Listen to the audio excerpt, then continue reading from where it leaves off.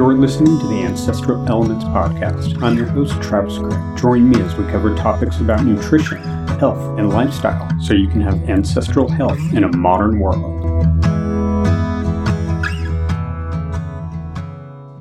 Welcome back, everybody, to the Ancestral Elements Podcast, episode 16, Your Relationship to Food, Nutrition Myths, Misnomers, and Mindset. On this episode, I really want to take a deep dive into what it means to have a relationship with your food and with nutrition. How do you see it? How do you view food? Is it simply just an energy or fuel source? Or do you view it as more of a preventative medicine? Or have you never really thought about it? I want to start off by just laying out this idea of food and nutrition in a culture. Obviously, we're all eating food. As a society, food differs drastically from culture to culture, person to person, from needs of individuals. So there's kind of a central question when looking at cultures. If you kind of want to start to understand where they're deriving their cultural practices and energy. And this question centers around food. Where's the food coming from?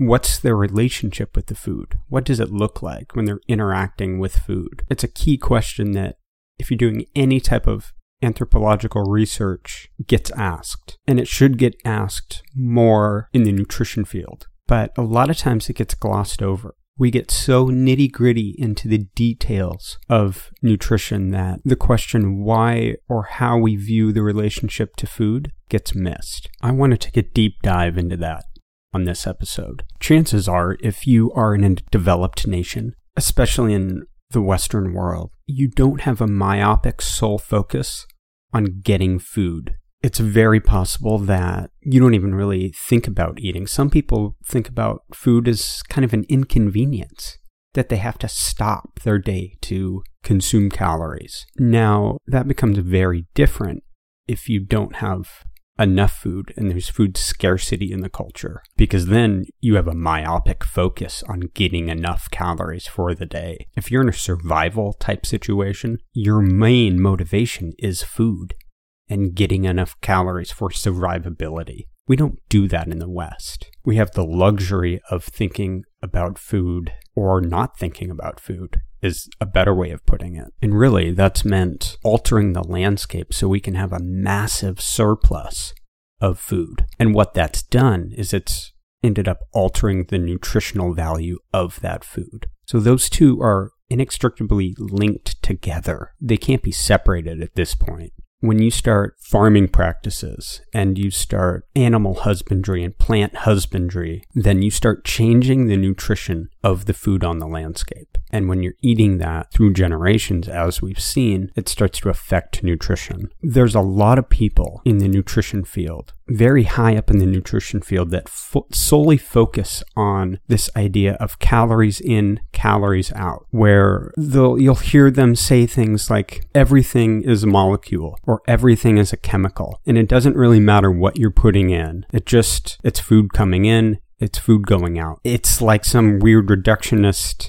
idea of a bank account where you just have money coming in, money going out, and you don't want a massive surplus at the end of the day because it's going to cause dysfunction. It's a very, very basic way of looking at food and nutrition. And that's where a lot of people end up. That's why counting calories is such a big business. The quality gets washed away in that mindset, in that mentality of calories in, calories out. Because it's almost like saying it doesn't really matter what type of food you're getting in as long as you're kind of shoring up that ratio of calories in, calories out. It's basically taking like a preschool understanding to a PhD problem. So this idea that everything is a chemical, it's overly simplistic. I'll give you an example. With that line of thinking, take the coca plant, a very, very valuable plant in the Andes when you're dealing with high altitude populations. It thins the blood out. It increases energy. It's a very, very valuable resource. You chew on coca leaves, you get a little bit of a buzzy type of feeling, less than coffee. It's got this kind of ethereal feeling to it, almost like kind of theobromide type feeling that you get from chocolate, that chemical that comes and just gives you this kind of good feeling. Very, very valuable plant in areas of the Andes, for example. You compare the full spectrum and full chemical makeup of that plant to cocaine, extremely different. Both are chemicals, but they have vastly different properties to them. Cocaine is an ultra-refined drug from the coca plant that you would never get in nature. So saying everything is a chemical, even if it's man-derived, it's a slippery slope to go down, because we know that the concentrations and the makeup of chemicals can have a profound effect on the body. So this idea that everything's a chemical and it's just chemicals in, chemicals out, it's too simplistic. It could be a tiny place to start, but you need to move past that quickly. Otherwise, you're going to end up in a world of hurt if that's where you end up in your understanding with your relationship to food and nutrition. And as I mentioned before, there are people with a lot more letters behind their name that are preaching this. It's a very common practice, unfortunately. And you definitely see it a lot in athletics and collegiate sports and things like that. I mean, when I've done sports nutrition work, a lot of that focus is just kind of calories in, calories out, because you have athletes that are burning calories at a very, very high rate. And so it's this oversimplistic thing that people latch onto. But when it comes to competitive athletics, your nutrition needs to be the best it can possibly be. Because as I'm sure you guys know that are listening, the quality of food and the quality of your nutrition is going to drive your body to perform. If you're eating a bunch of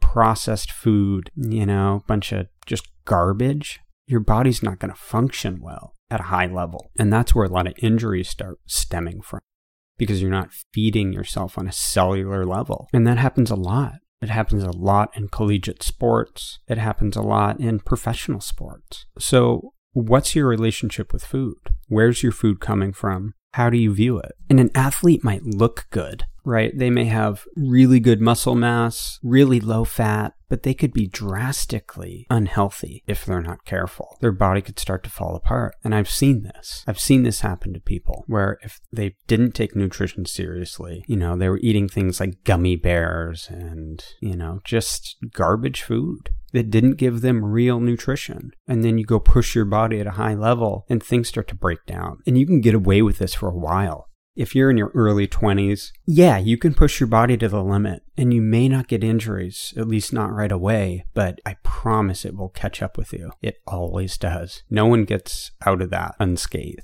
And you hear sentiments like, food is just fuel, or get it in so we can burn it. And you definitely see it time and time again in kind of the sports world or even at gyms. Have you ever worked with a personal trainer? Did they talk about nutrition at all, except maybe try to sell you on their supplements they have sitting on the shelf? Maybe some creatine powder or some protein? Yeah, been there, done that. I spent my whole 20s in a gym taking all sorts of stuff that was terrible for me. And if you're smart, you start to pay attention to your body and you feel like shit. But a lot of people don't. A lot of people just keep going in that mentality, buying tubs of protein and pre-workout supplements. I'm guilty of it, right? Been there, done that. Doesn't work well. So really what I'm getting at with all this is your view of nutrition and food should be flexible. It should have some plasticity throughout the different stages in your life, because calories in, calories out might work for a little bit in your 20s. How's that going to look for you in your 80s when you can't burn calories like you could in your 20s? It doesn't work. It's a failing model from the beginning. Keep flexible through the different stages of your life, because you need different nutritional value and different approach to nutrition throughout the different stages in your life, especially if you're dealing with any type of disease or medical issues. You need to be able to shift your nutrition with the things that come up. Here's another question. Why are you buying the food that you're buying? What makes you walk into a grocery store and pick up item A versus item B? Do you do it for nostalgia purposes? Have you raised your kids and they're all grown up and out of the house and you're still buying the cereal that they used to eat? Are you still buying those Honey Nut Cheerios or those Frosted Flakes? I bet some of you are, or at least know people that do that. It becomes easy when there is a surplus of food. You can get emotional attachments to that food that's always there. It never leaves. Does food ever remind you of a time in your life when you were happy or sad? Do you go to a particular food when you're sad? Do you go to a comfort type of food? And I'm not trying to say that food isn't a morale booster or that you can't use food to uplift your spirits, because that's ridiculous. Of course you can. We've all done it, and there's nothing inherently wrong with that. Where it starts to become an issue is not understanding your own patterns of how you're eating and what you're bringing into your kitchen. I don't care personally what you bring into your kitchen. It doesn't matter to me. It doesn't affect my life. But do you even know why you're buying the food to begin with? Do you know why you're bringing it into the house? Have you ever thought about it? Or is it an automatic response based maybe purely on emotion or stress at the given time? When you go to the grocery store to buy the food, have you ever gone to the grocery store hungry and you end up buying way too much food? Or the opposite, you go to the grocery store full and nothing sounds good or looks good? Why are you buying the food that you're buying? Do you buy the food that you're buying because you're stuck in a rut with cooking and recipes? Are you cooking the same food that you've been cooking the last 50 years because you haven't just branched out and tried anything new, and you're buying the same brand of beans that you've been buying for 50 years and doing it the exact same way? Do you have an imagination when it comes to food? Or is it just the same humdrum meals day in, day out? See, food should be exciting. It should light you up. It should lift your spirits. It should be a morale booster. If it's not, then things start to become very boring, very, very uninteresting. And that curiosity, that driving mechanism of what drove people in the advancement of humanity gets lost. Because again, it's all about the food. I'll say that again. It is all about the food when you have to go and do it and get it yourself. If it's not sitting on a store shelf, then believe me, your life would be a myopic focus on how you get food to sustain your life and keep going. That has been essentially the last 300,000 years of human development has been based on that question. It's only been since the last 10,000 years that we've had way more than enough, that we've been able to shift our thinking and shift our focus away from food. But it's caused a lot of issues. And we're seeing that play out more and more, generation after generation. And it not only has nutritional impacts on populations, it has psychological impacts on populations. I mean, look what we're doing. Now we're arguing whether you should eat only meat or only vegetables, only plants. There wasn't a time in history that you could argue that. You ate what was widely available in the season that it was available. And I don't want to make it sound like your sole focus should be on food alone, because that's a bit silly. I mean, obviously, we've seen huge advancements in the world because we aren't in a scarcity of food. I'm not saying scarcity of food is a good thing. I'm just saying ignoring your own dietary patterns and your own patterns of eating and buying food starts to be a major, major disconnect, not only from yourself, but from the world around you. And that's where the issues start to come in. And the reality is, yeah, we have more surplus in food than we ever have had throughout human history in this current moment. There's the flip side of that. The shadow side of that is we have more food waste than we've ever had throughout human history. Which brings me to another question of how much food are you wasting? How much of that food that you bring into your kitchen on a weekly basis or bi-weekly basis are you actually eating? Is your food waste super, super high? Or do you consciously manage the food that you buy so you don't waste it? Or have you ever thought about food waste? I bet you know plenty of people that have never thought about the food that they waste. And look, food waste happens.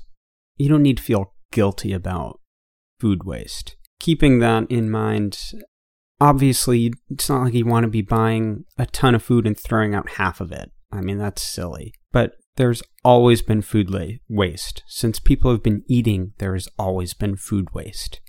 We love to glamorize that hunter-gatherer populations used the whole animal and every part of the animal, and it's just not true.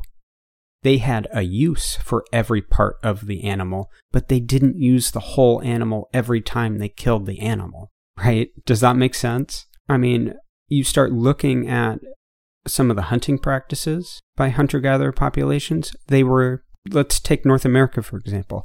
They would drive herds of buffalo off cliffs. There's no way that they would be able to eat hundreds of buffalo in a community like that of, let's say, 100 people even, right? Of course, there's going to be food waste. But being that they were in a natural environment, other animals got those resources. Other animals got that food. Whereas in today's world, a lot of that ends up just in a landfill, not getting utilized by the earth or by other species. So food waste, in my mind, becomes a question of, what are you actually eating? You might feel all high and mighty at the store, getting all your vegetables, and you're going to be super healthy, and this is the week you're actually going to do it. This is the week you're actually going to buckle down and eat super healthy, right? You get home, you have a stressful week, you're exhausted. Do you eat all that healthy food that you bought?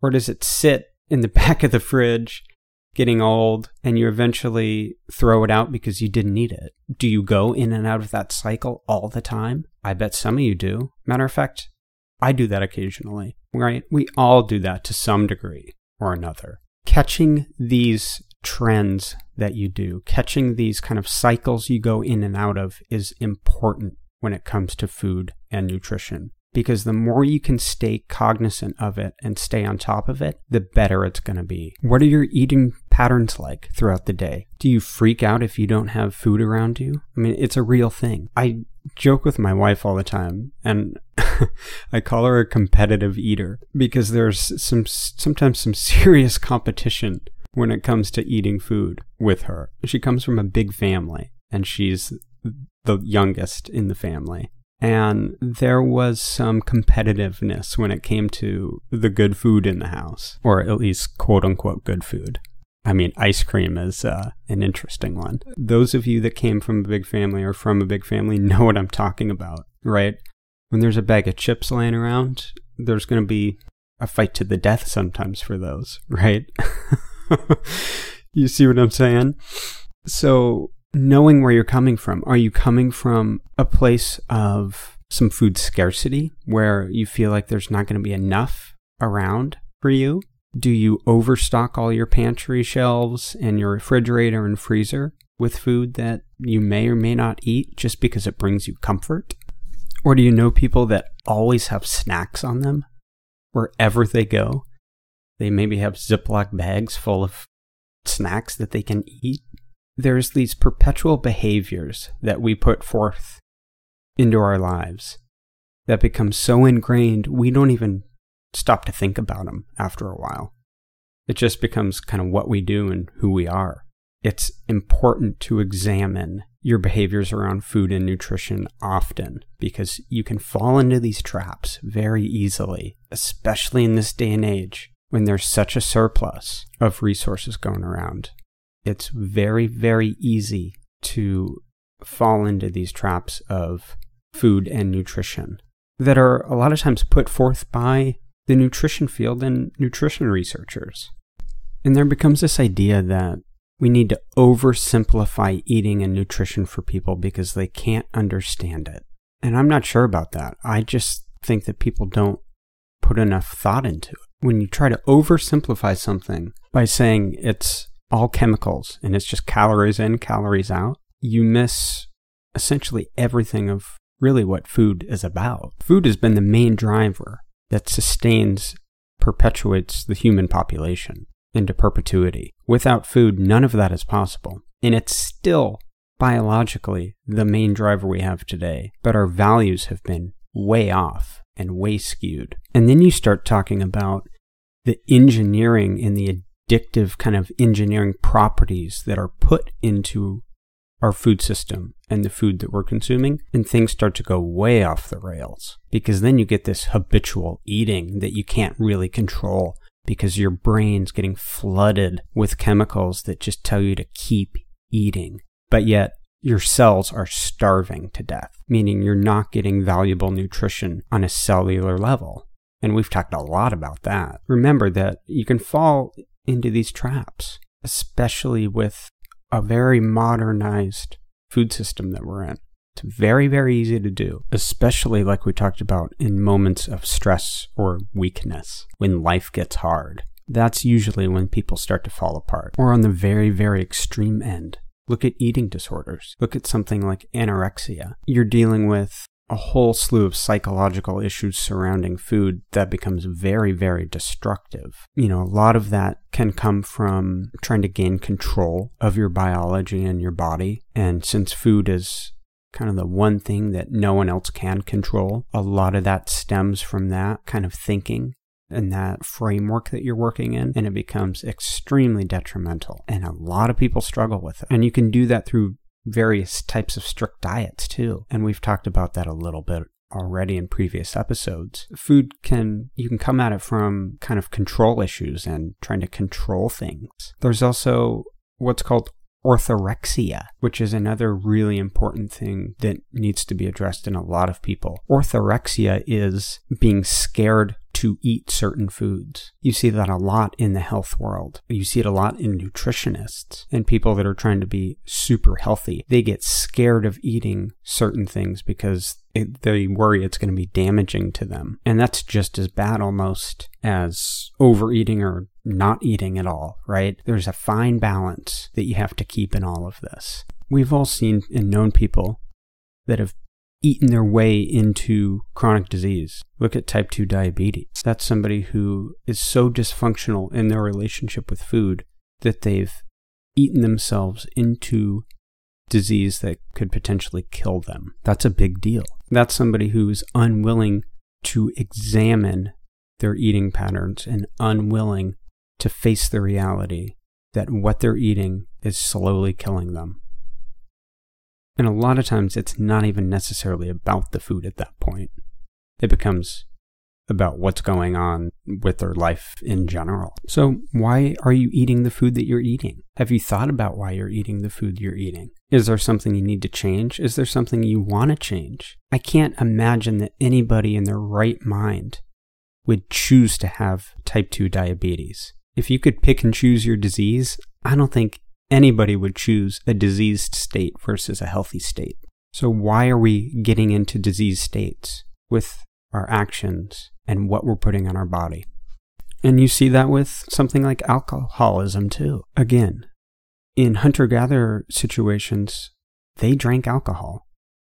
At times, they would drink a lot of alcohol. You want to talk about binge drinking? There was a lot of binge drinking going on. People knew how to ferment, right? The difference is it wasn't around all the time. You had a short season where you could ferment things, and then the alcohol was gone. That behavior doesn't create alcoholics. It can't, because there isn't enough alcohol to become an alcoholic and to become dependent on alcohol. This day and age, we have a surplus of alcohol. Alcohol is everywhere. You can drink 24/7 if you'd want to. I can't imagine anybody would choose to become an alcoholic if there wasn't something driving them to become an alcoholic. You see what I mean? So we get into these patterns usually because of internal, external circumstances. And a lot of the times it has nothing to do with the substance that has caused the disease. It's a tool that gets used. It's a tool to cover up. It's a tool to hide. It's a tool to cope. But it becomes so unbalanced and so off the rails that it leads to ill health and potentially death. And no one except you has the final say of what is going in your body. No one can control what you put in your body. I mean, I guess, have historically been people that have tried, and there's a lot of fear-mongering and social pressure to eat and behave certain ways when it comes to food. But at the end of the day, it's on you, which can be a wonderful thing, or it can be a huge detriment, depending on how you're looking at and the state that you're in. Okay, I want to move on to an exercise that can easily be done, and it allows you to examine how you're thinking about food and what you want to get out of it. All right, so this exercise starts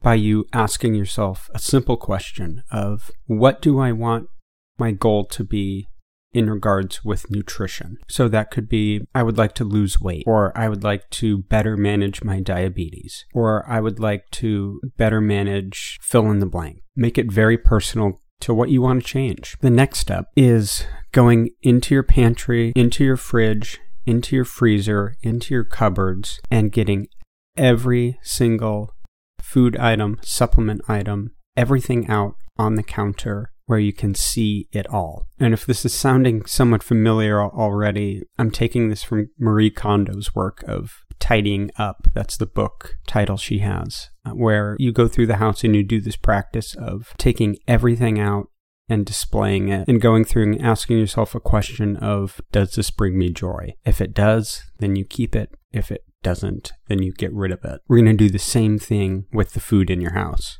So you go into your fridge, you go into your freezer, you go into your pantry, you get everything on the counter or wherever you can fit everything, depending on how much food you have. And you look at every single item and you ask yourself, does this help me achieve my overall goal that I want to achieve? Does this help me lose weight? Will this food item help me manage my diabetes? If the answer is no, then get it the hell out of the house. If the answer is yes, then keep it. Do this with your grocery list too, before you go to the store. Is this food going to help me reach my goal? If it isn't, don't buy it. If it is, then buy it. Chances are, when you pull everything out of your cupboards and pantry and freezer and fridge, you're going to find stuff in there that you haven't touched in a long time. Back to wasting food and food waste. Sometimes you don't even remember what you have sitting in the back of that cupboard. That quarter-eaten box of Triscuits that has become part of the furniture, right? That you haven't touched in 6 or 8 months. That you just need to get rid of. Clean stuff up. And set an intentional goal of what you want to achieve when it comes to your diet. You need to take a look at this stuff. Physically. Actually take a look at it. Actually hold it. Touch it. Does it bring you closer to what you want to get out of nutrition in your life and health? It's a very simple practice. Anybody can do it. You just have to do it. And from there, you can start to develop strategies to declutter and to decomplicate your life when it comes to food and nutrition. But until you get through all that initial stuff, it makes it very difficult to even know what you have in your own house, in your own kitchen. If I was to come into your house and do a one-on-one nutrition consult with you, which I am more than happy to do if anybody's listening and needs some direction, please let me know. If you're in the Bay Area or in California in general, let me know. I'm more than happy to help you. This is where I would start. I would start with a question of, what are your nutrition goals? And then, okay, great. How do we get there? Does the food you have in your house right now reflect your nutrition goals? Or does it only take away? Does it only bring you farther from your nutrition goals? Very basic questions, a very basic approach, and one that people don't use often. You know, I can sit and talk all day long about the technical aspects of nutrition and what it does cellularly in the body and how it affects your mind and overall physiology, but none of that matters if you don't have a clear mindset and a clear goal of what you even want to get out of the food that you're eating. Because ultimately, nutrition is nothing. It's meaningless without the food. There is no nutrition without food, but the type of food matters. The type of chemical matters. Yes, everything is a chemical, but those chemicals, they matter, and they matter a lot. Don't fall into the trap that it's just calories in, calories out. All you have to do is count calories. It doesn't work. Believe me, it does not work. If it was that simple, then nobody would be overweight, but yet people are. You have to examine your eating behaviors and the patterns of eating if you truly like to change behavior. That's where you have to start. And that's where a good nutritionist starts. You start with the big stuff. You start with the broad picture of what do you want to accomplish? Why are you eating the way you're eating? Why are you buying the food that you're buying? Is it really going to help you get to where you want to go? And then from there, you can start to drill down and get into the more detailed kind of myopic focus of what an individual food will do to your body and overall physiology. But if you lose sight of the big picture of what food actually is, then none of it is going to make sense, and you're not going to stick to anything because there's going to be no valid reason to stick to a more disciplined diet. You have to have the larger context framed in your brain in a way that you can relate and understand it. Again, no one can make you change your eating behaviors or behaviors around food or nutrition in general. Only you. And if anybody says that they can change things, they're lying. They can't. They can guide you. They can offer you recommendations. They can lay out a beautiful case for why you should. But ultimately, this is on you. It's all on you. The one benefit of living in a culture that has so much food around and so many options is that there are amazing substitutes for the food that you're already eating. So if you do that exercise where you take everything out and examine each thing and you're at a loss for how to replace it with a healthier option, then all you have to do is really spend some time looking into it. That white sugar you have sitting in the cupboard, could you replace it with maple sugar or honey that's locally sourced that isn't going to spike your glucose as quickly? Could you do that? Could you replace your flour with stone ground flour? Or better yet, could you substitute the flour for something completely different? Could you substitute it for, let's say, acorn flour or cassava flour? There's always healthier options. Why are you buying the food that you're buying? Is it a comfort thing? Seeing that brand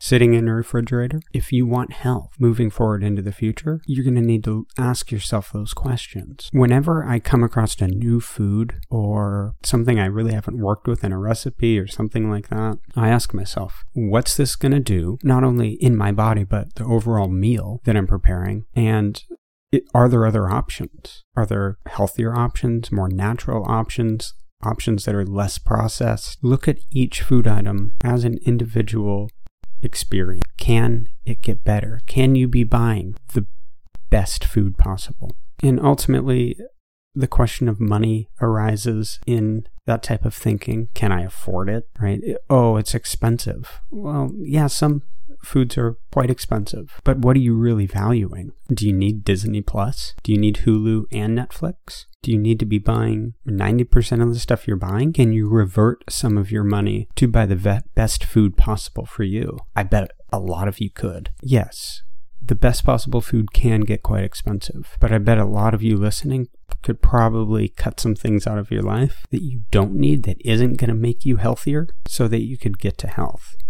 And you're going to have to re-examine it at different stages in your life. You're going to have to redo this process because, again, nutrition shifts at different times and different stages of your life. You have to reevaluate things because what works now may not work later. It actually may be a little more detrimental than it is helpful. It's not a one-size-fits-all thing. I think of the food that I'm buying as an investment into my health for the future. I'd rather spend the money now keeping my body healthy while I'm young through my entire life as I age, so I don't have anything major come up that I could have avoided with proper nutrition. Does that hit home a little bit? Is there something that you could do now to avoid a long-term consequence later in regards to your nutrition? If the answer is yes, then do it, because it's ever increasingly rare that people think about the future consequences of the food that they're eating in the present moment. Again, no one would choose to have obesity and type 2 diabetes, but yet those are two of the most common diseases in the Western world. And if you could push a button to erase it all, people would push that button, guaranteed. So you need to think about the future consequences of the food that you're eating in the present moment. Because contrary to popular media, obesity isn't healthy. It's a detriment to your health, and you will pay consequences later on in your life. You may not feel it in this exact moment, but you will pay a price for it. And worse yet, your kids and grandkids will pay a price for it because you've passed down predisposition to them. So what do you want to do? What do you want to do? So I think I'm going to leave this here. If this hits home for you, or you know somebody where this will really resonate with them, please share this podcast. If you need help in changing your relationship with food, please reach out to me directly. I am always more than happy to help you. Even if it's just a simple question, reach out. It needs to be talked about more. And I know it can get very confusing very quickly. So if you need some help, I am more than happy to help you. All you have to do is go to ancestralelements.com, go to the contact tab, and you'll find my information there. Again, thank you for listening to another episode of the Ancestral Elements Podcast. I will talk to you guys next week. Thank you for listening to the Ancestral Elements Podcast. If you like what you're hearing, please subscribe on iTunes or Spotify and leave me a rating and review. This will help people find the podcast so we can grow the audience. Thank you so much for listening. And if you want to talk to me personally, go to the ancestralelements.com/community to get access to the forum. We go through each episode every week and talk about these concepts and ideas in greater detail, and you can connect with other listeners.